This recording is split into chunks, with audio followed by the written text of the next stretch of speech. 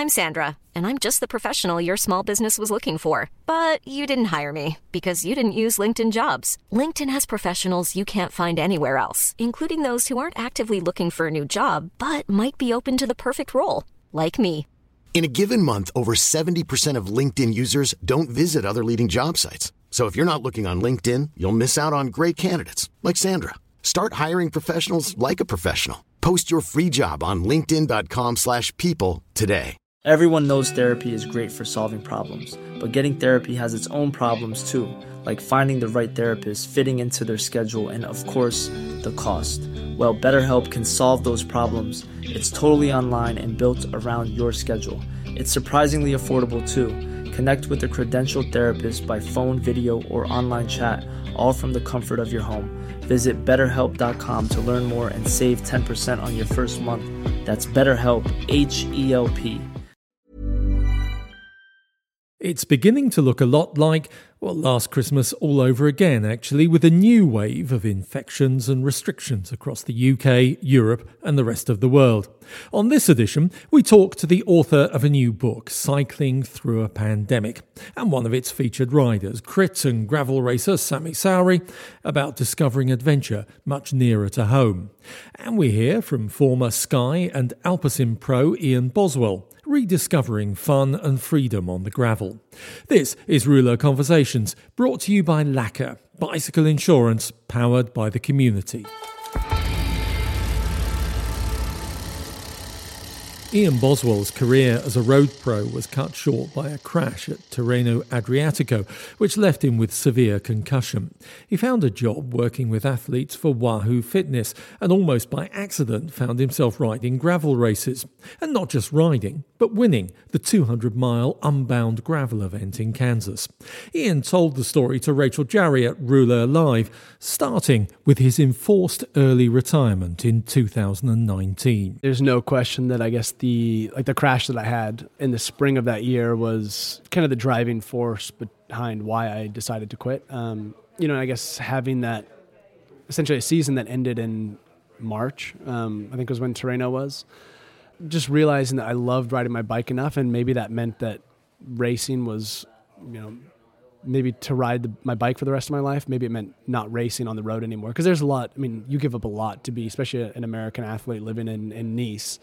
I was spending 10 months a year in Europe and making a lot of sacrifices, both, physically and with family, and, just not doing things that I had, wanted to do, and, gave up essentially my 20s, pursuing this career, and I had achieved a lot and I enjoyed it. But I guess having that time away from, the sport allowed me to realize, I'm ready to kind of walk into something new, which is funny because I'm obviously still here riding my bike and doing some bike races, but I guess it's in a very different capacity than what it was. You were still quite relatively young when you retired, and the age that you were potentially entering what could have been physically the best years of your career. Was there any challenges that came with it mentally, like any difficulties? Yeah, especially in the first, kind of months after the crash, when I started to realize maybe I don't race again. And there's so much tied to kind of your identity and who you are and how will people perceive you if you're no longer racing. And then also, I'm 28 years old. I need to find a job. You're retiring, but you're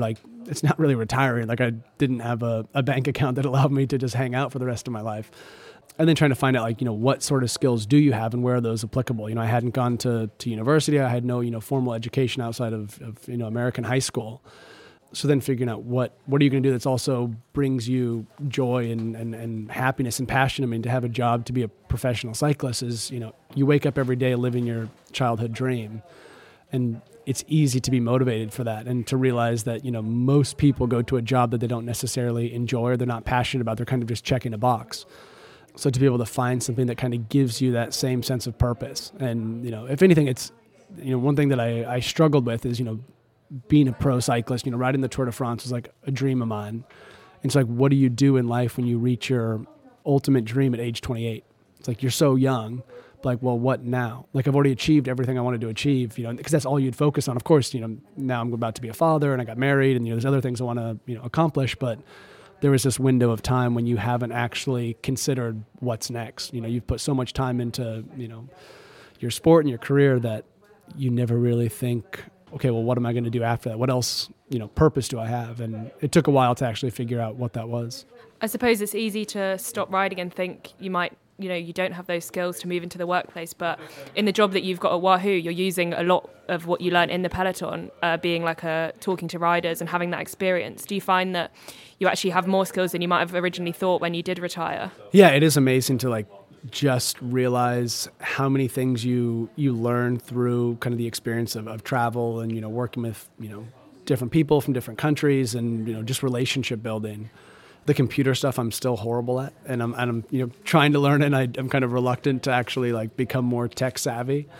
But it is amazing that, regardless of what background you come from, you have skills that are still, and especially for athletes, you've become an expert in something. You have skills and you have a desire to learn and to improve that I think goes beyond just beyond your sport. Yeah, it's also been challenging at times because I will sometimes look around at my colleagues and be like, oh wow, when I first joined, they were using all these acronyms, I the marketing department. I have no idea what, I'm sitting there on a company call, Googling stuff to figure out what they're actually talking about. But that's all stuff that can be learned. And, I guess one thing that, other people who, are in the general workforce don't have is the experience that, a lot of pro athletes have. So, for athletes that are, leaving their sport and joining, a general job, realize that you are valuable and you do have skills that other people don't necessarily have or experiences that they've never had. So how did you go from being in that position where you felt ready to stop road racing to doing the gravel racing? How did that come about? Kind of just randomly, in a sense. Where I live, there's a lot of gravel roads, so I was riding gravel because I still loved riding my bike, and in the U.S., Wahoo partners and supports a lot of these gravel events. So I was going to be at the events anyways, just, working with our athletes or working the expo or the booth. So I figured, cool, I might as well, no one's in the expo area when the race is happening, so I might as well join the ride and participate. And just because the pandemic, I, kind of improved my skills and had time to be at home and ride and train and stay fit. But then obviously this year, my performance has kind of exceeded my expectation because I was still so new to it. And I knew that, it's becoming more competitive every year. So to actually be able to be at the front and contend for the win was a bit of a surprise. Yeah, I'm incredibly fortunate that Wahoo realizes that cool, you still have this ability to perform. So let's make sure that you still have the time to make sure you can train and be ready as long as you want to do that. And it's still very much a transition from being a pro athlete to the full-time worker and employee. But it's kind of nice that I'm extending that kind of transition period just by being able to still, ride and race. So you didn't go into races like Unbound Gravel thinking, I am an ex-World Tour rider, I'm going to win, I'm going to be the best. You weren't that confident despite all the experiences that you'd had in the peloton already? No, not at all. Because especially Unbound, it's 200 miles. I'd never ridden that long. In the months leading up to the event, I think the longest ride I did a couple 6-hour rides. And there's so many different, whether it's tactics or equipment or flat tires, so many things can go wrong. And I guess in a sense, maybe being naive was probably a benefit because I had no expectations. My only goal was I want to finish, I want to be safe. I don't want to crash again. And that's kind of my number one goal of all these races. I want to be able to call my wife at the finish line and not be in a hospital. Essentially just have a good run at it and, have a good day and feel good and feel strong. And if I finish first or if I finish 100th, it doesn't really matter. I just want to enjoy the experience of being out there and riding with all these other people. And so far I've been lucky in the sense that, I've tended to finish at the front, but that's kind of just maybe a byproduct of approaching these races without the same kind of stress and nerves that I had in the World Tour. Yeah, you mentioned there that it was 200 miles long. I guess there must be some real mental challenges during that race. Do you ever kind of have these battles in your head during it? Will you make it to the finish? What are some of the challenges? To be honest, it was maybe one of the best days I'd ever had on the bike. And it seemed to go really quickly. And I had almost no low points. Thinking back now, there was never a point when I'm oh man, I'm too hot or I'm about to bonk or, my feet hurt. I guess in a sense, I've just really appreciated that I'm still able to ride my bike and how much fun I'm having. I guess in a sense, a race like Unbound, you start off with 4,000 people and slowly it just, trickles down. And after 100 miles, it was 5 riders. And it almost feels like a video game. It's cool, I made it to the next level. It's now there's only 200 people and now there's 40, and now there's 5. And it's cool, now there's 2. And it was you kind of just mentally it's a race of almost just elimination. And it was cool to, especially be up there with riders that I know really well, Lawrence and Ted King and Pete and Colin. Essentially just be on a big bike ride with my friends. And then, because the race, you start in this small town in Kansas and there's all these people, and then you leave, and like for 10 hours, you're just in the middle of nowhere and you hardly see anyone. So you feel like you're on a group ride. And then you come back into town, you're like, oh shit, we're still racing. And of course you know it, but it's like there's a disconnect. It's not like the Tour de France where there's people the whole length of the road. So yeah, it's if anything, I've learned to like just break down the races and make sure that you're always kind of engaging and trying to remember to have fun. It's so different to road racing in that way, that it's so much more relaxed and there isn't that sort of tension that you have in a peloton. Do you think that suits you a lot more? Yeah, and I always struggled to like be in the proper position in the peloton, and I have a pretty wandering mind. Like if I focus on like, when I was racing on the road, like, cool, I need to get to the front. Like I could focus and get to the front, but next thing I know, I was like at the back again. And just because it's gravel, you are drafting, but you can't draft quite as closely. So there's just more room in the bunch to kind of move around. Yeah, there's definitely a more relaxed feel at the moment, but I don't think it's going to be like that way forever. It's becoming more competitive every year, and I think next year will be more competitive than this year and the year after, even more so. That was one of the things I was going to say. Like on the women's side, we have riders like Tiffany Cromwell coming from the World Tour, competing in some gravel races. How do you kind of feel like about that, about riders of that caliber coming to do gravel races, which are traditionally quite a different community?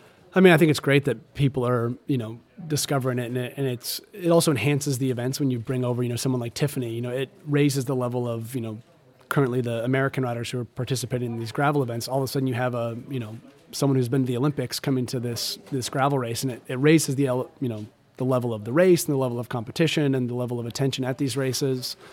And I was accepted in gravel just the same way that I hope that, whoever comes next is also, welcomed.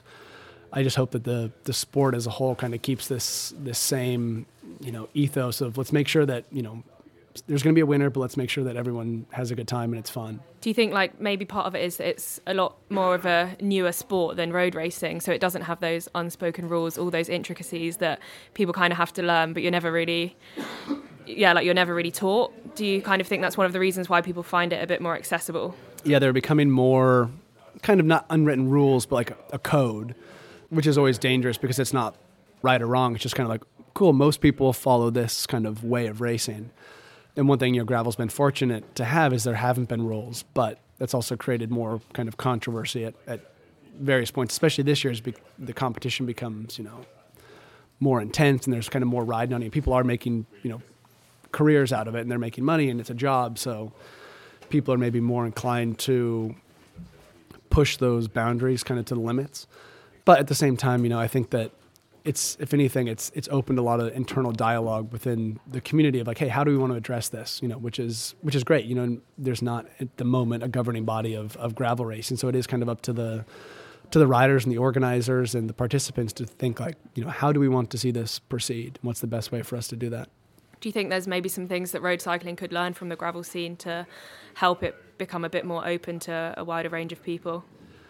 Yes. At the same time, road racing is the way it is because there's this deep history and tradition, and, that's kind of the beauty of gravel is like we are making the history now. We have this, unique ability to kind of navigate the future of what it looks like. And, I don't think it doesn't need to become road racing. We have this chance to like make something that's completely new and different. And of course it will like splinter and there will be, events that are more like road races. There might be events that are more like a, cyclocross race or mountain bike race. But I think it's cool that, this mass participation experience is something that really everyone is welcome at.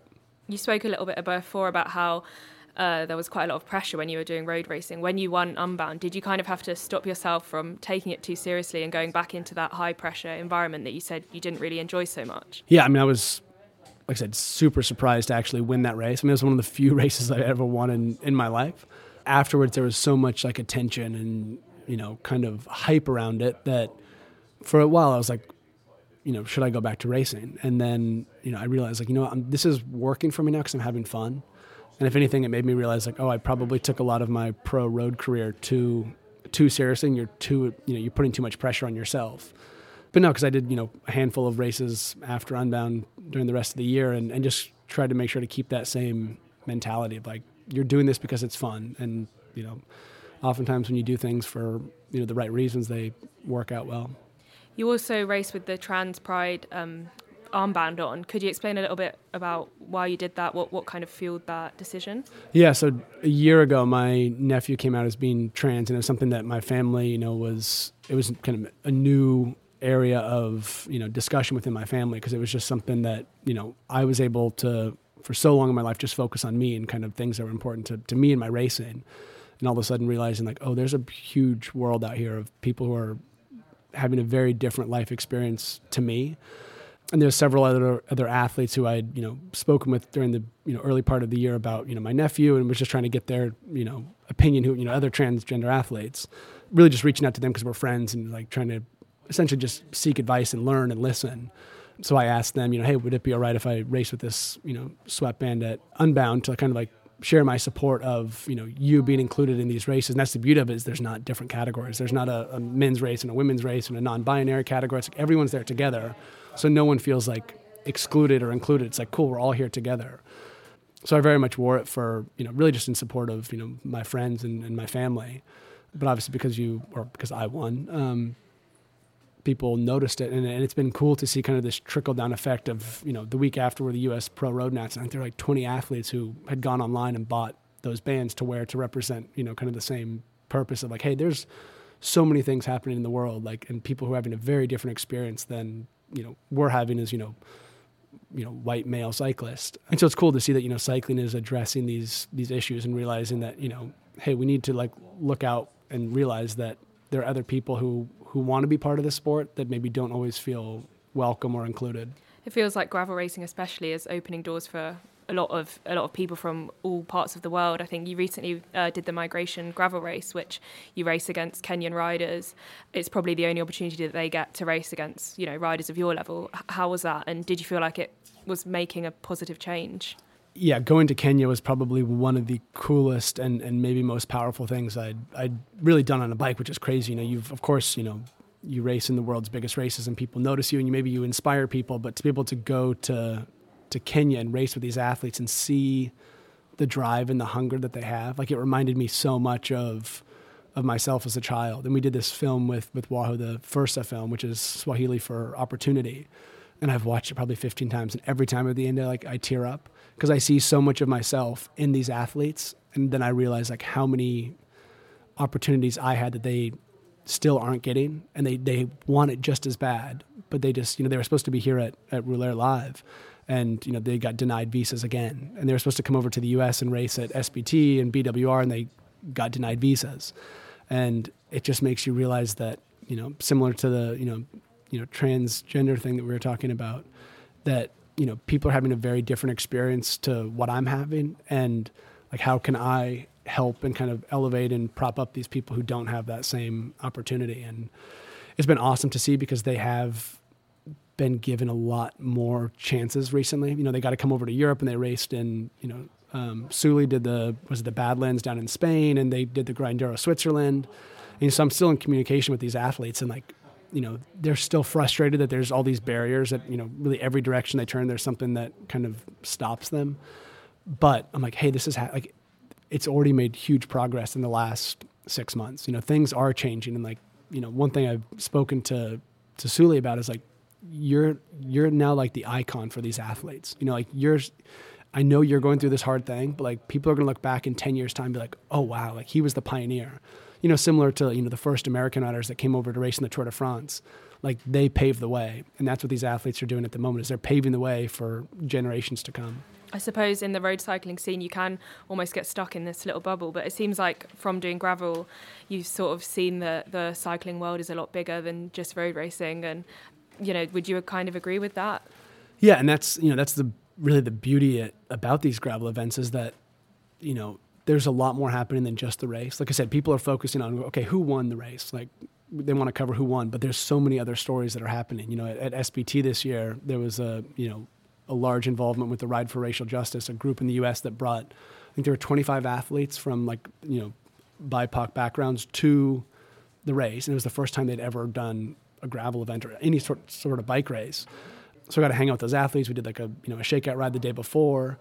And it was cool to see like people are now realizing like, oh, this sport is also for us. This isn't just for like a middle class white guy who, has been doing it since he's a kid. Like, new people are entering the sport. And I think that it's awesome to see that you really have to see people of a similar, whether it's gender or, skin color, people like, oh, that's not for me because I don't see myself represented there.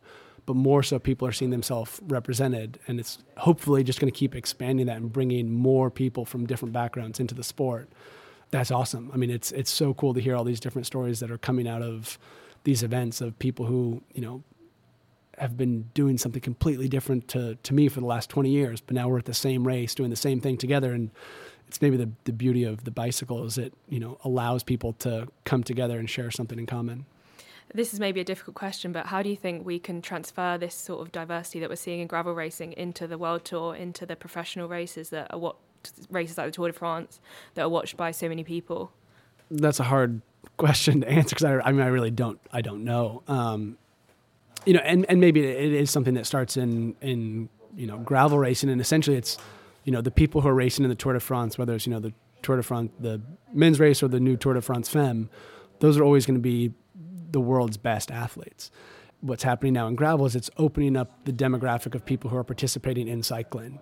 And some of those people who are, new to the sport, they're happy to just participate. But you're going to, in generations to come, you're going to have, kids growing up like, oh yeah, my parents, race gravel, and they're going to get into cycling. And we may start seeing people of different backgrounds coming in and being like, oh, all of a sudden I'm racing. And I had these opportunities as a 10-year-old because my parents got into cycling 20 years ago. And so maybe it's something we don't see instantly, but maybe in 10 years' time. And, the reality of pro racing is like the minute you open up the genetic pool of, talent, like there's people, here in London who have never ridden a bike before who probably are capable of winning the Tour de France, but they're not on bikes. So the more people you get on bikes, the more people you're going to see, performing at the top level. So maybe it is just a case of the more people we can bring in, the people who choose to be, racers, we may see those athletes going to, the Tour de France in 10 or 20 years' time. And just a note on your kind of gravel career personally, what are your goals for the next year? Are you doing it full time now? Do you plan to? I mean, I'm keeping a very similar schedule and structure to what I had this year. So I'm still working at Wahoo full time. I'm going to be a father at the end of December, so that's another kind of thing on my plate. But yeah, I'll do hopefully like a similar schedule. Maybe 5 to 8 races throughout the course of the year. And I guess my one goal would be to try to go back and defend Unbound. Not that I know I don't want pressure on myself, but like I guess I love the process of just getting ready for a race so much, whether it's the equipment or training and just kind of feeling yourself get more fit. So I'd love to just be in a position where I can go back to Unbound and be like, cool, I can once again hopefully make it as far as I possibly can with the front group. Ian Boswell talking to Rouleur's Rachel Jarry. This is Rouleur Conversations, brought to you by Lacquer, bicycle insurance powered by the community. Why, hello there. Podcast interruption alert, but I will only take a few short moments to say that if you're enjoying this podcast, you will love the regular magazine. So if you're not a reader already, then you can subscribe at rouleur.cc for as little as £6 per month. If you don't speak Northern Irish, that's 6 times 100 pennies. And for the price of a few coffees, you get regular columns from the wonderful Ned Bolting, myself, Orla Shinaway, and some of the very finest independent cycling journalism there is, all wrapped up in a wondrously beautiful publication. Go to rouleur.cc. I'll leave you to it. So my name is Oren Peleg and I'm an investor in Lacquer. 3 things that really caught my eye. The first one is they're looking to change the insurance industry, which is a very large industry and I think needs change. The second thing is I'm deeply passionate about getting people on 2-wheel. We need to address our congestion and pollution crisis, and I believe that 2 wheels have a massive role to play in that. And the third thing is I can see a growing trend around companies building on the strong communities that they have, and I think Lacquer's business model in the way they tap into the community of cyclists is something that's very much on trend at the moment. While the pandemic may not be quite as over as some people thought it was, a recently published book tries to find the silver lining in the clouds of the last 2 years. Cycling Through a Pandemic tells the stories of 10 cyclists around the world who found some escape from COVID-19 by riding their bikes. Profits from the book, available now on the Rouleur website, go to World Bicycle Relief. I spoke to one of the featured cyclists, crit and gravel racer Sami Sauri, and the author, Jonathan Hurd. The real idea behind it was to sort of mark this time in history with like a really physical object. I was pretty sick of looking at stuff online and looking through a screen and talking to people through Zoom, and I felt like this was the perfect time to put something together that was really physical and a heavy sort of tome to mark this time. It's sort of quite a museum piece in a way. I was hoping that people would be able to sort of look back at it and really sort of have a positive memory about this time. So yeah, that was the real main motivation. And also, you know, giving back through cycling as well, then, as sort of all of the profits from the book going to World Bicycle Relief. So yeah, that was probably the two main motives. And you did, during this period, your own longest journey, didn't you? Well, very long journey. Actually, you did Land's End to John O'Groats, and you took the sort of slightly longer way round. What was that like? How was that? Because that was when there were still some restrictions in the UK, weren't there? Yeah, so I definitely took the scenic route, and it was when the sort of restrictions eased enough in the UK to allow for travel, sort of domestic travel. I'd sort of got to this point in my life where I needed a change, and so I pretty much just packed up my flat in Brighton and sort of packed it all into a bike somehow, and headed down to the tip of Cornwall in the south of England, and set off on this adventure. And I'd seen sort of people do it in the past. I'd seen the GB Duro stuff happening, which sort of was a big inspiration for me. Little did I know how hard it was and how sort of in the thick of it I'd be. Yeah, I really sort of wanted to take a decent chunk of time out of sort of life, and figured this was probably the best time to do it, you know, being sort of furloughed from work. And yeah, I spent a month on the bike riding up north, all through England into the middle of Wales, trudging through moors in sandals, and then up to Scotland through the Scottish Isles, which were just the most incredible sort of places I've ever been, full stop. So yeah, it was that trip that then inspired the book. I was sort of thinking along the way about other people in their own countries experiencing these things as well. So wanted to capture that really. And what was your big learning from that journey, did you, especially at that time? I think personally, and I think, Sammy, you probably can agree with this, but there's so much personal growth, you know, in cycling, and so much, you know, that you learn about yourself. So for me, it was my first solo trip, and I pretty much just threw myself in the deep end there, really. I didn't really realize how tricky it would be, but yeah, so much personal growth and just learning how to sort of cope by yourself, how to sort of be independent, and to basically just enjoy spending time on your own and really sort of reconnecting. So that was, for me, that was probably the biggest personal thing. Oh, Sami Sauri, people may know you from your racing in fixed gear crit events and in gravel events. What were you actually doing? What were you planning to be doing when the pandemic hit? That's a good question. I basically, the 3 months before the pandemic, actually, it were my best ever training months. I never follow so good and so well I coach, and I was really looking forward for the season for gravel racing, and especially for US gravel, like Dirty Kansas and Leadville and all these races around. So my idea was really sticking to that, just competition and racing and all about gravel and mountain bike, but all fell off apart, and I realized that maybe that was not the path I wanted to take. So we switched it completely to not racing even one race in the entire last 2 years. And what were the restrictions like at the time, or sort of early on? Because in Spain they were pretty strict, weren't they? Yeah, we had 52 days of lockdown, fully not going out of home aside from supermarket. And then it was weird because suddenly they open up everything, and so suddenly they did like half lockdown, and then every community, like Catalonia was one thing. Then you went to Zaragoza, which was the place I took my after pandemic first trip, the one in the book, and it was completely different. And then you were to the south of Spain, it was like everything was changed. So every single community had different stuff. In Girona, as it's such a small town and we don't have too much people there, we kind of got in like fine with it, I think. I was seeing videos from other big cities like Barcelona, and it was mind-blowing for people who do sports. They had because they have more restricted areas, and they only had like one climb or like one little hill you can go.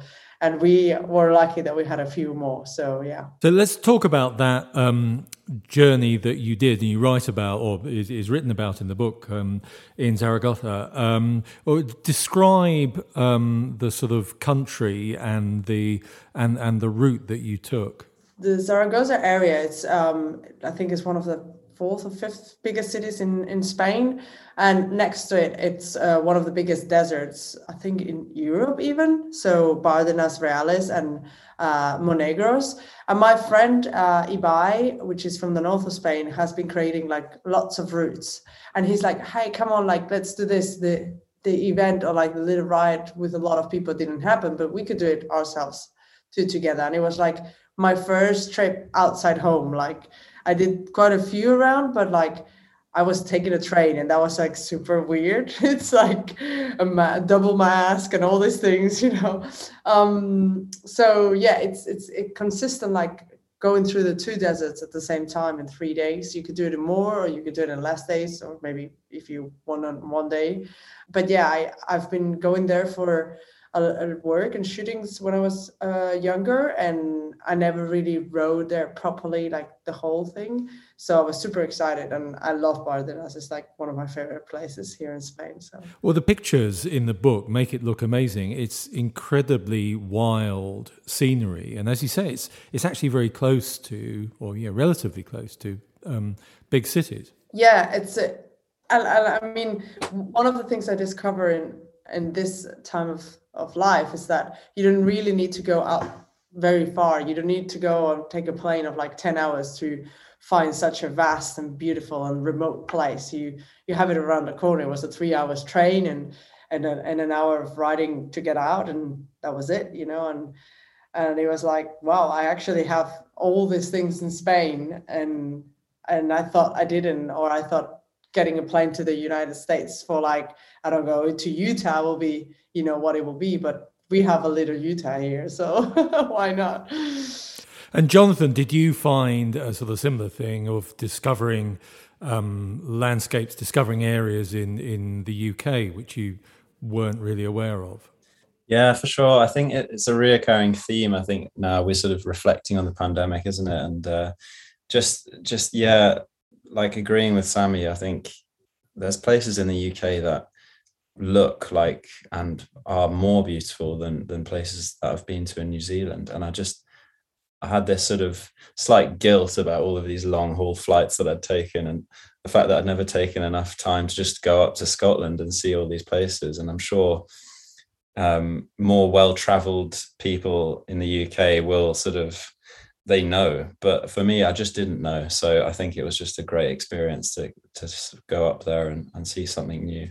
Do you think that the past 18 months have sort of changed, made a long-term change to the way that you consider cycling and the role it has in your life? Yeah, no, it's a great question. I think, I've always cycled. I grew up, my dad raced, and I've always sort of grown up cycling. But I think the pandemic changed it for me in that it was a sort of, more than anything, it became like a form of transport. It just became a tool for me to just explore and have these adventures. And I'd always sort of seen it as like a sort of form of exercise before, or like a form of training. So yeah, no, it became like a great source of freedom for me, just going out on one night trips and sort of, just exploring the local area and then doing that trip. it just became such a tool for sort of independence and freedom. Yeah. And how about you, Sammy? Has it made a sort of long-term change to the way that you're thinking? Yeah, I think like right now it's the same. It's like I don't need to get like a 7 hours airplane and whatever. I just try to do a bit more or less carbon footprint, like take trains. I live in Girona. It's super easy. You could take trains to Geneva, Switzerland, France, everywhere. And then I just, it's the same. I try to use my bike as a work tool, as also like as a scouting for shoots, a scouting for like stuff that I do ahead. And it so far been working really well. Like people will do it by car, I'll do it by bike. It's more real and it's more truth, like what you're gonna sort of experience and stuff. So yeah, so far, I mean, even if I've been working a lot this year, I think like the bike always goes with me everywhere. So, Jonathan, when you were putting the book together, were there journeys in there that other people had done? Was there one particular one, apart maybe from Sammy's, that really stood out and you thought, God, I wish I could do that when all this is over? Yeah, I think the story from Henna in Finland really stood out to me. I think there's definitely a similarity between the sort of landscape in the UK and the sort of Nordic countries, and although they seem to be more and bigger and better in every way, that would probably be the sort of outstanding journey. I'd love to go and see Norway. I'd love to see Finland and cycle around there a bit. And I think there seems to be more gravel there. I think that's the thing with the UK, that everything's tarmacked, everything's railroaded. There's less freedom apart from when you're up in Scotland. And yeah, going somewhere I think that's bigger, like Finland or Norway, would really sort of open my eyes a bit. Well, fingers crossed we can carry on doing things like that. Cycling Through a Pandemic is published by Komoot and is available on the Rouleur shop online. So Jonathan Hurd and Sammy Sorry, thanks for joining us. Thank you so very much. And that's it from Rouleur Conversations for 2021. Thank you for listening. Look forward to catching up with you next year, whatever that may bring.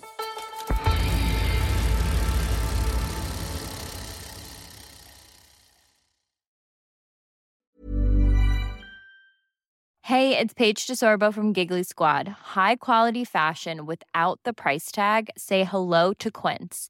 I'm snagging high-end essentials like cozy cashmere sweaters, sleek leather jackets, fine jewelry, and so much more. With Quince being 50 to 80% less than similar brands. And they partner with factories that prioritize safe, ethical, and responsible manufacturing. I love that. Luxury quality within reach. Go to quince.com/style to get free shipping and 365-day returns on your next order. Quince.com/style. Mom deserves the best, and there's no better place to shop for Mother's Day than Whole Foods Market. They're your destination for unbeatable savings, from premium gifts to show-stopping flowers and irresistible desserts. Start by saving 33% with Prime on all body care and candles. Then get a 15-stem bunch of tulips for just $9.99 each with Prime. Round out Mom's menu with festive rosé, irresistible berry chantilly cake, and more special treats. Come celebrate Mother's Day at Whole Foods Market.